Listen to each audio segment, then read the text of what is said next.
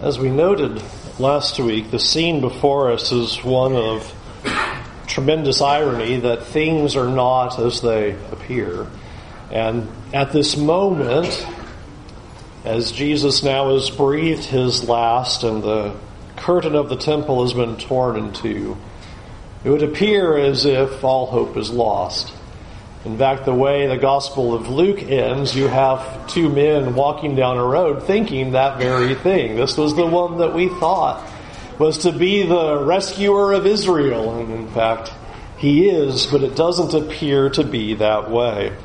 You'll notice in Mark chapter 15 and verse 40, after Jesus breathes his last, we're told there that there are women who are there at a distance and they are looking on and they are watching these events. And we're told that these are women in verse 41 that they have followed Jesus back when Jesus began his ministry in Galilee. They've been following him for a very long time and they've come with him to Jerusalem. We've noted in our study of Mark that this is a dangerous journey that Jesus was making. Everybody who was coming with Jesus knew that for Jesus to return to Jerusalem was returning to their doom. In fact, the disciples themselves, Thomas, saying, well, let's just go with him and we'll die with him. They knew what was going to happen to come to Jerusalem. And yet here we see a picture of the women are there and they are beholding all these things as they are unfolding. In verse 42 it says that when evening had come, since it was the day of preparation, that is the day before the Passover, Joseph of Arimathea, a respected member of the council, who was also himself looking for the kingdom of God, took courage and went to Pilate and asked for the body of Jesus. According to the law of Moses in Deuteronomy chapter 21, a body of an executed criminal had to be buried the same day. And we know from the reading from last week that Jesus gives his last breath at 3 p.m. And if you remember, in Jewish time, sundown is the end of the day. And so you only have just a few hours to be able then to fulfill what Deuteronomy says, is that an executed criminal must be put and buried within that same day. And so Joseph of Arimathea, notice, a respected member of the council, and yet it says he also is looking for the kingdom of God. Other accounts say he's a disciple who is a follower of Jesus. And he bravely now takes courage and asks Pilate for the body. You'll notice in verse 44 it says, Pilate is surprised to hear that he should have already died. And summoning a centurion, he asked him whether he was already dead. And we talked about this a couple of times over the past few weeks. Crucifixion was not intended to be fast or quick, or let's just hurry this up. It is intended as a long, painful deterrent for all to witness. Crucified victims stayed days on the cross. We even have evidence of an individual who lasted 9 days on a cross. It was not something that you died quickly from. And hence you see Pilate's surprise that Jesus has only been up there for a matter of hours, and now Joseph is asking for the body, and Pilate now is confirming with his centurion, is he really dead? And yes, he is. There are a lot of reasons to consider for that. As I noted last week, the scourging that Jesus undertook appears to be severe. We noted that he's unable to carry his cross. So the severity of what he has endured in leading up to the cross is a contributing factor to the short amount of time for him being on the cross. But I believe more significantly than that, if you remember, Jesus over and over again went around saying, nobody's taking my life from me. I'm going to give it up of my own accord. And Jesus is going to give his life when he is ready. And we have noted in the gospel account, we are at Passover time. And now is the time for Jesus to give up his life as the Passover lamb to save the world from their sins. And so he is still in full control. He utters the words he desires to utter, still teaching the people from the cross, and then breathes his last. And thus you see this time frame given here. Verse 45, when they learned from the centurion that he was indeed dead, he granted the corpse to Joseph, and Joseph bought a linen shroud, and taking him down, wrapped him in the linen shroud, and laid him in a tomb that had been cut out of the rock. And he rolled a stone against the entrance of the tomb. Mary Magdalene and Mary, the mother of Joseph, saw where he was laid. Okay? So it's not that nobody knows what happens to the body. And it's not that nobody knows where the body is laid. Everything has been done in order. Joseph has laid Jesus in a tomb. Women have been following Jesus. They have witnessed the events, and they witness now where his body is put. As chapter 16 opens then, as was just read for us, when the Sabbath was passed. Now remember, that's going to be sundown. It's just hard because we're so used to our clocks running on the 12 schedule and not the 6 schedule. So when the Sabbath is over, you're sitting at 6 p.m. And thus you'll notice in verse 1, Mary Magdalene, Mary the mother of James and Salome, bought spices that they might go and anoint him. So on Saturday night, in our terminology, they go to the store to purchase spices. The reason they are purchasing spices is because in those days you didn't just leave the body in the tomb and there you're sealed up and never to be touched again. In first century times within Judaism, you allowed the body to decay for 1 year. And then after the year was up, you'd return to the tomb and you would gather the bones that were remained and you would put them in an ossuary, a bone box. And you'd put them in the box, and the tomb then could be reused, typically by your family members over and over and over again. The spices then are many. I love John's account, weighing significant amounts of spices. And the purpose of that is so that you can deal with the stench when you're going to come back later. You bring a ton of spices in, you put it in that tomb, you have the body prepared that way, so when you come back in the following year to get the bones out, you're not going to be overwhelmed with the smell. The point of all this is very important. Nobody is expecting to find an empty tomb, are they? You're not going and buying an overwhelming amount of spices to go shove in a tomb if you think the tomb is going to be empty. You're buying it because you believe he's dead, he's going to stay dead, and he's going to stay dead for at least a year, and we need to put the spices in there and seal it up so that when we come back in a year, we will be able to deal with the bones. Nobody's expecting resurrection. Nobody's expecting an empty tomb. In fact, you'll notice in verse 2, very early on the first day of the week. So Saturday night, they buy the spices. It's too dark to handle the body. We wait until the following day, first day of the week. They now come to the tomb very early when the sun had risen. Verse 3, and they're saying to one another, who will roll away the stone for us from the entrance of the tomb? Notice the discussion is not, boy, we sure hope Jesus is raised from the dead just like he said he would 3 days later. We're not having deep theological discussions about, I remember what Jesus said, that he said that the disciples were going to betray him and reject him and all leave, but then he's going to raise and go before to Galilee. Nobody's talking like that. The discussion is, now how are we going to get in the tomb to be able to put the spices in there? Because the stone is very large. And they're going to need help to roll that thing back. There's zero expectation here. You don't have disciples contriving anything or pre-believing and wishfully hoping something's about to take place. In their minds, it's over and done, and all hope is lost. And so they prepare to come to the tomb.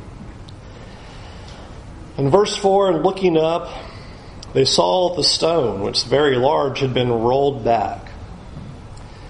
You can imagine if you are a disciple of Jesus and you look, and now the stone is not where you expect it to be. The stone is rolled back. What is your first inclination but to look and see what's happened?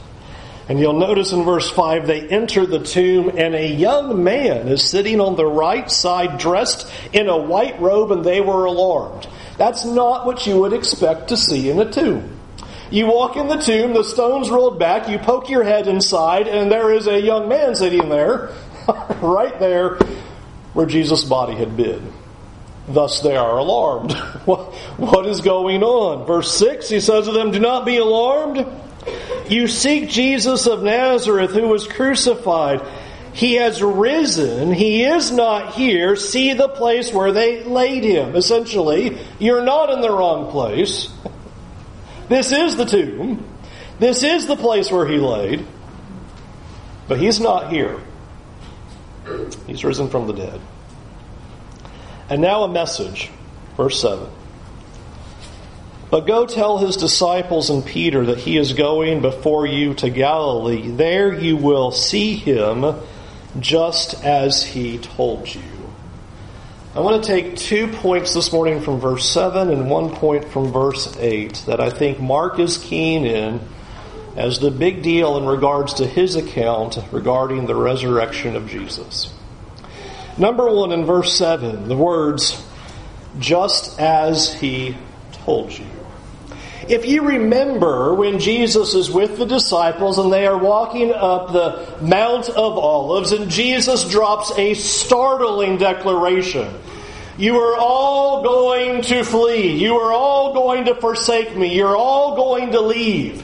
And if you remember, he followed that up with, "But then I'm going to be raised and I will go ahead of you to Galilee." In fact, notice that's what the young man here even quotes in verse 7. "But go, tell the disciples and Peter that he is going before you to Galilee. There you will see him, just as he told you." Remember what he said 3 days ago? He said he would raise from the dead and he will see you in Galilee. That's exactly what's about to happen.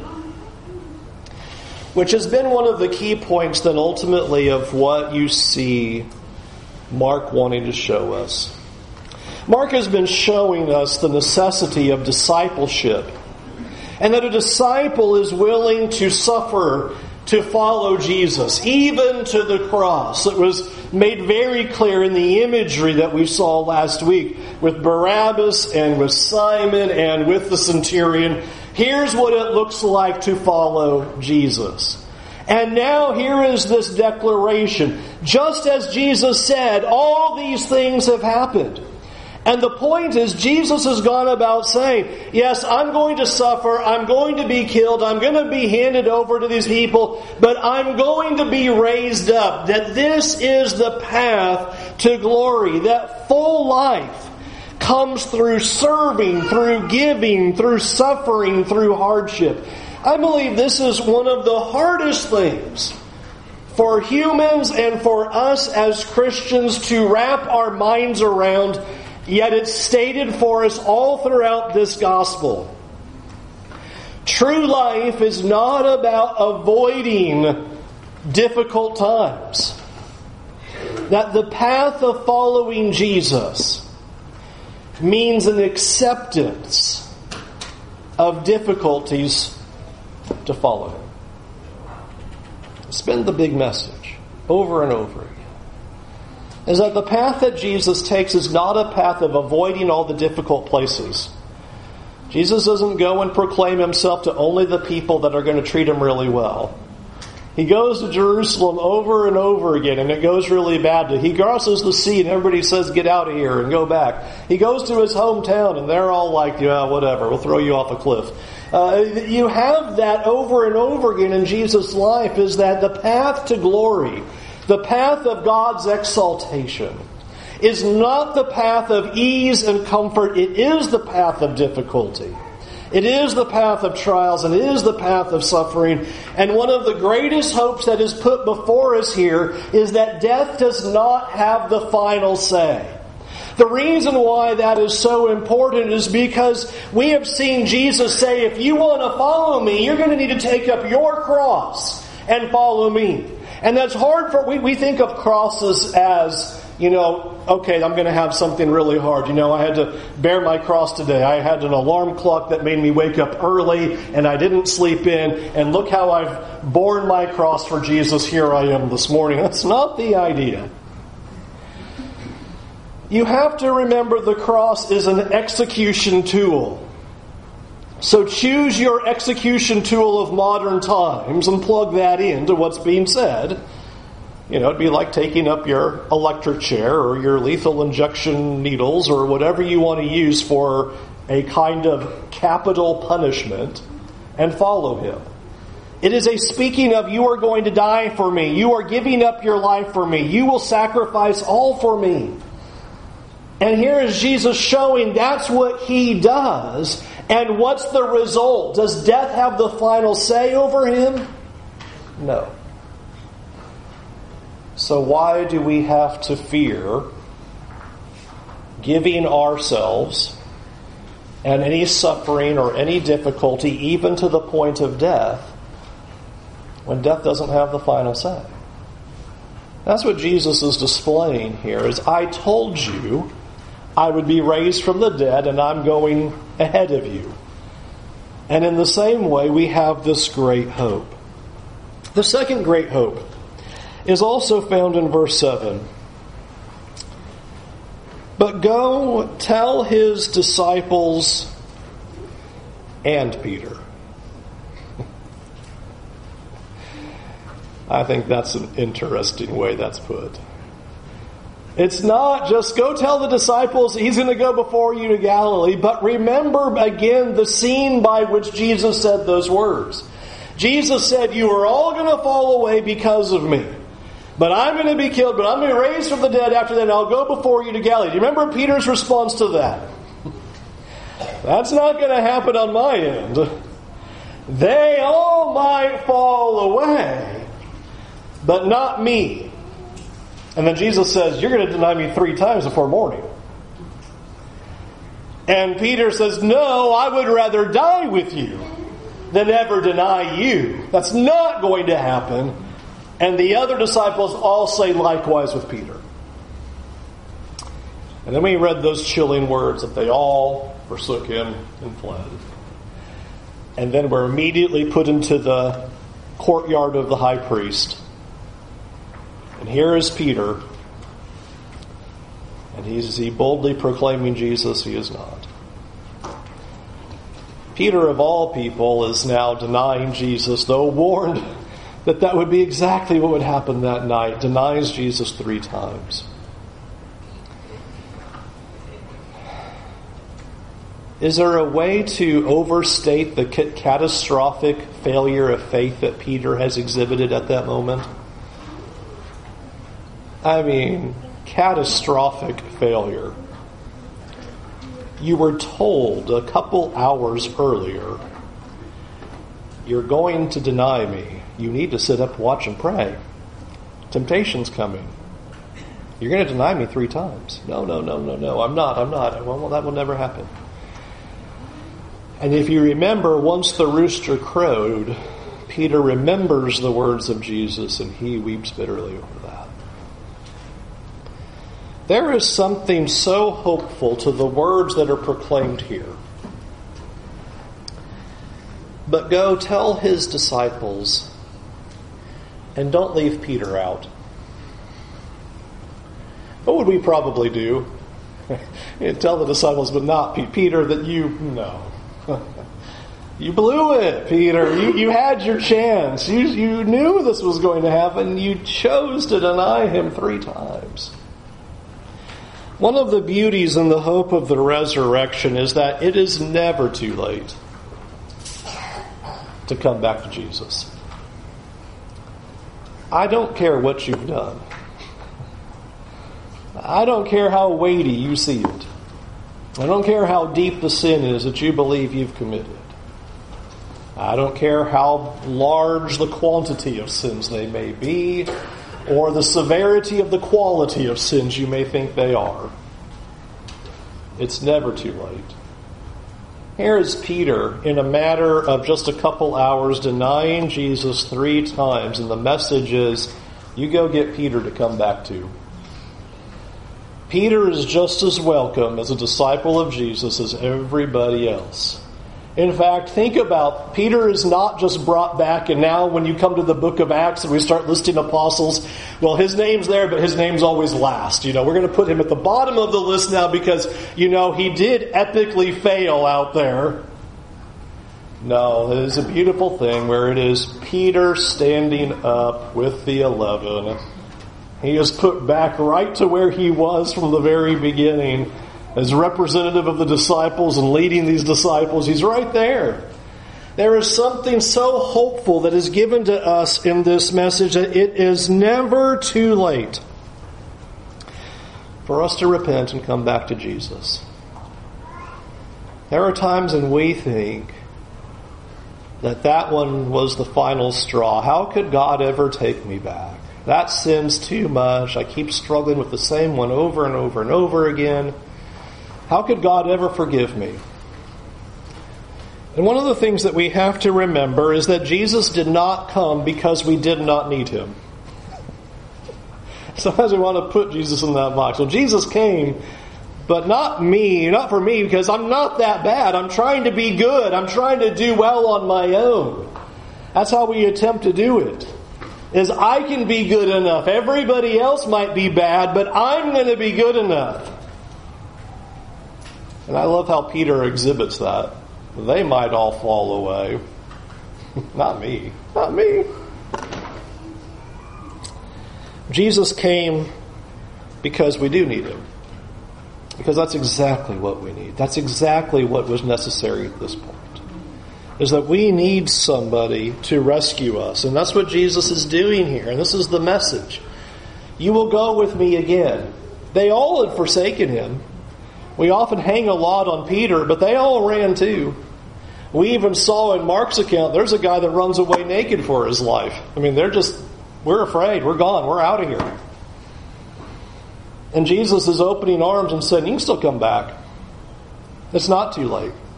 I want you to follow me. I want you to be my disciple. I came to forgive you.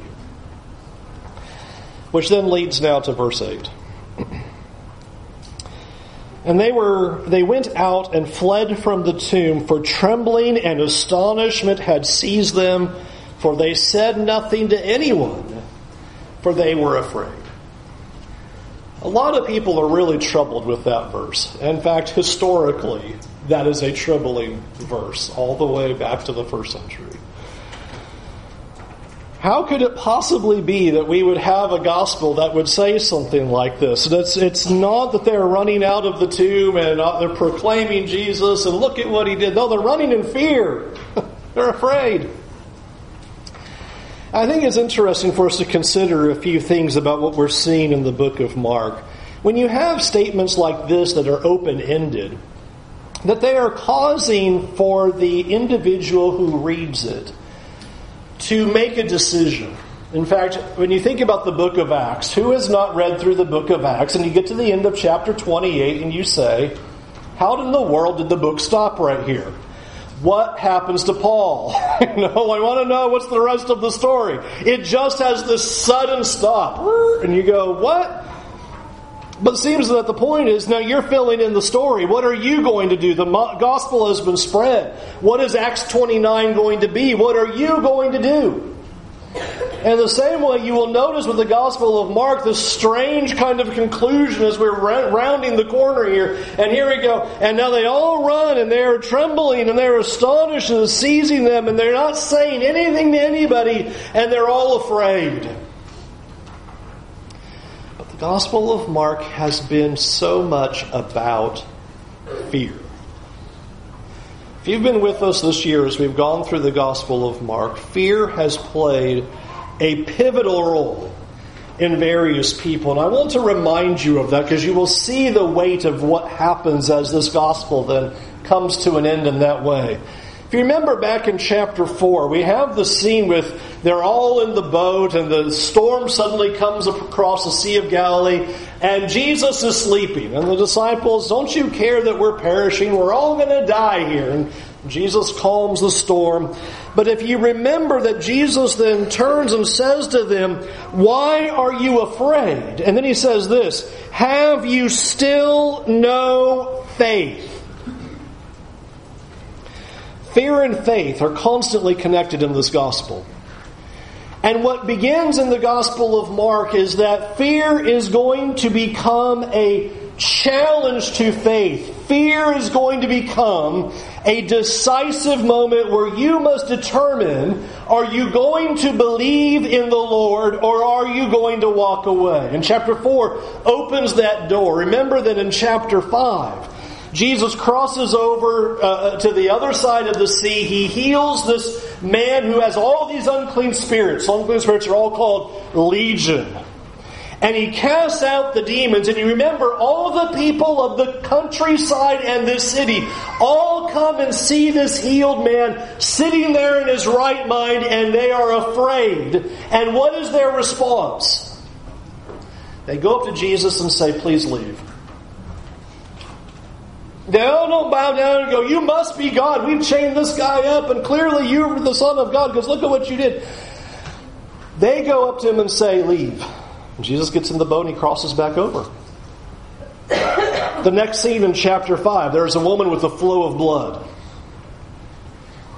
And she thinks in her mind, if I can just simply go up and touch the hem of his garment, I'm going to be healed. And Jesus stops the story as soon as she touches this whole thronging crowd and turns and says, "Who's touched me?"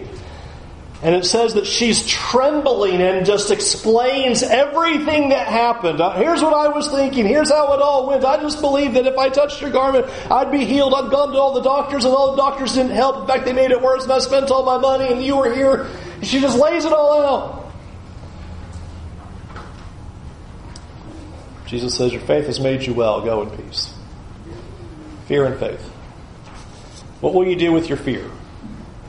Will you come to Jesus or will you walk away? Remember in that very scene, the whole reason that scene happened was because Jairus has a daughter who's sick at home and they're on their way to Jairus' house. And then a messenger comes to Jairus and says, "Don't bother the teacher anymore, your daughter is dead."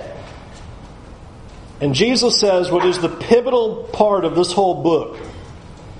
Do not fear, only believe. You see the theme that is beginning to thread through Mark's gospel is fear becomes a question mark. Fear is, are you going to follow? Are you going to have faith? Are you going to obey? Remember, Jairus then continues the walk with Jesus. And Jesus raises that girl from the dead. Continuing with that idea in the Gospel of Mark, in chapter 6, you might remember that we have Jesus walking on the water. The disciples are all afraid. They think he is a ghost. And so Jesus says, "Take heart, it is I. Do not be afraid." And listen to the words of verse 52 regarding his disciples. They were utterly astounded, for they did not understand about the loaves, but their hearts were hardened. Jesus is walking on the water. They're afraid. Why are they afraid? Why don't they understand? Their hearts are hardened. See, fear and faith are put in a question. Is your fear going to cause you to follow or cause you to walk away? At this point, the disciples are not understanding yet. Chapter 9, verse 32, Jesus declares that the Son of Man is going to be killed and be raised from the dead. And notice it says the disciples, they did not understand the saying, and they were afraid to ask him. And we spent time in that lesson talking about fear was supposed to lead to faith. They should have gone to Jesus and said, "We don't understand this." But instead, fear causes them to lack understanding. And they don't understand what Jesus is saying. And rather than causing faith within them, it prohibits faith from coming in. And then finally, you have in Mark 11:18, Mark 11:32, and Mark 12:12. If you might remember, why are the Jewish leaders unwilling to listen and do anything with what Jesus is saying? It states over and over again, they feared the people. Fear again is causing them not to have faith in who Jesus is. What Mark now is doing as he brings all this together in this gospel is that he is now putting us at the point of decision. What are you going to do with the evidence and the information that's been given to you? You have been presented with the miracle of Jesus and Him raising from the dead, and you have been presented, as we've gone through this book, the testimony of the teachings of Jesus. And now we're in verse 8 of chapter 16, and we're going to end the sentence with fear. The women are going to go out in fear. What are they going to do? And the question is being left to you as well. Will fear cause you to believe or not believe? Then we think about it for a long enough time, the concept of following Jesus ought to be a fearful thing. For Jesus to keep telling everybody, if you want to follow me, you've got to take up your cross and follow me. If you want to follow me, you've got to forsake everything. If you want to follow me, you can't make excuses. I don't care if you've got an ox and you've got land and things to all check out. There's no excuses. You must give your life completely to Jesus. And the prospect of actually doing that, of truly putting your life in the hands of Jesus, complete surrender to Him, I think is a terrifying thing. The way we kind of bridge that is that we say, well, I'll keep trusting in myself and doing all my things, and I'll depend upon my wisdom and my success and my power and my wealth and all these kinds of things, and I'll still follow Jesus. I'm going to trust in me. But the true disciple follows all the way to the cross. And if we're going to be honest with what that really looks like, we're being asked to consider, is fear going to cause us to not walk with Him? And we'd be too afraid about what could happen to us, what could happen to others.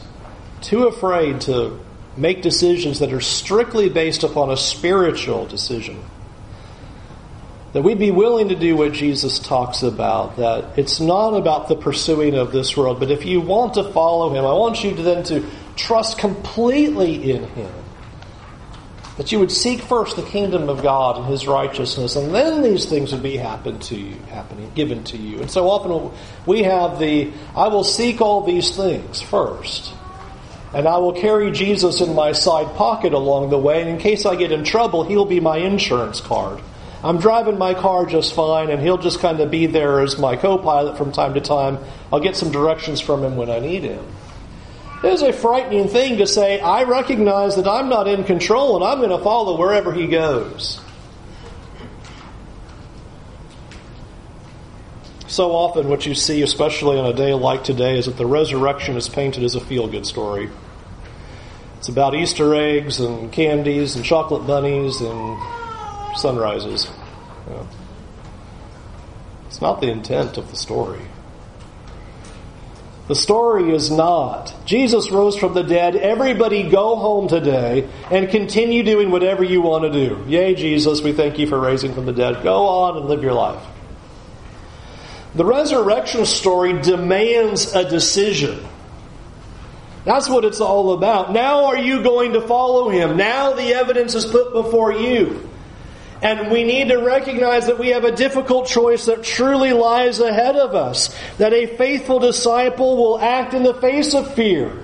That we are saying, we will follow You. And it doesn't matter what people say. And it doesn't matter what people think. And it doesn't matter what the economic repercussions are, or what that does to our family, or what that does to reputation. I am going to follow Jesus no matter what. That's where the book of Acts goes. As everybody says, yeah, we're going to follow Him, and it's not about this world. We got to follow this risen Savior. They all don't go, hey, you know what, that was great. He raised from the dead. Let's all go back home and do what we were always doing. The book of Acts becomes revolutionary.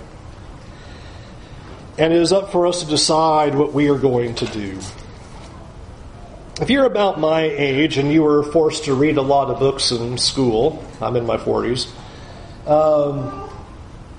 there was something that was called, I would read these, they were called twist-a-plot books. Some of them were called choose-your-own-adventure books. I liked those because you would read along in the story and then it would stop and it would say, now you pick the path. If you want to go into the jungle, follow this path. If you would like to go into the desert, turn to this page. And you would pick which page you're going to go to. You can jump to page 40 and continue on that story path, or turn to page 66 and you will continue the story path. And it would just continue different forks in the road as you would read the book. And what the Gospel of Mark has essentially done as it comes to a close is do the exact same thing here. The story's been set. The evidence has been given. The teachings have been revealed. The miracle is on display. Now you have to pick the path. What will you do? The choice is yours. The outcomes are already written. That's what's so fascinating. The outcomes are already written. How it will go for those who do not follow Jesus, that path has already been determined. You can jump to that page and read exactly how that's going to play out. In fact, when I'd read those books, sometimes I'd cheat because I didn't know which way to pick. So I'd jump ahead and kind of read how it would go in both of them and go, I think this sounds like the better path. You know, God lets you cheat already. He told you if you go this path, destruction. And if you go this path, life. And crazily, fear keeps us from taking the path of life. And we keep living how we want to live and doing what we want to do and trusting in ourselves, and it's going to be about us, and we'll just carry Jesus along from time to time as we need him. You know, it's Easter, we should better show up for church. Instead of it being a true, real life decision, today is the day to follow Jesus. The destiny is determined. The outcome is set. It's just up for you to choose which way you're going to go. What will you do with the fear of being a disciple of Jesus? Will you say it's worth the risk, even though it's not really a risk, is it? You know how it's all going to turn out in the end. Death doesn't have a final say. That's been proven. What's the worst that can happen to you in following Jesus if death does not have a say over the disciple? I'm looking forward to, I think it's in 2 weeks, Hebrews. That's going to talk about that very idea. But we can bring in 1 Corinthians 15. Where is the sting of death? It's been dismantled. There is nothing to fear. Jesus has set the course. Let's take up the cross and follow him. Let's go to the path of victory, the path of hope, the path of glory, the path of eternity with our God. That is how the gospel is set before you this morning. What will you do? Which way will you go? Whom will you serve? We call for you this morning to choose to turn away from your sins, to choose the path of life and not the path of destruction, the path for self-service, living for your own desires, letting God ride in the back seat from time to time and calling on him on occasion. That path is doomed. Jesus himself said there will be many who are going to really be surprised because they said, Lord, Lord, and they did all these great works. Matthew chapter 7. We prophesied in your name and did great works in your name. Jesus says, I don't know you. But you're not truly a follower. Will you follow Jesus this very day? Will you choose to be with him? And one of the greatest hopes that we have is just as Jesus rose from the dead and ascends to the Father, if we truly will be a disciple of Jesus, fear's not a factor, fear's not at play, but instead resurrection. To be with God for eternity because Jesus has made it possible. I encourage you If you need to know more and you say, I'm just not sure about that, don't be like the disciples that we saw in chapter 9. Would you ask one of us? I'd be happy to talk to you about the things of God. I'd be happy to answer your questions. I would be happy to get together with you and talk to you about how I can help you in any way or show you what God says about those things. And if you know exactly what you should do, you know you haven't been living as the way you ought, and now is the day to be a Christian, we invite you to do that right now. Why don't you come forward while we stand and while we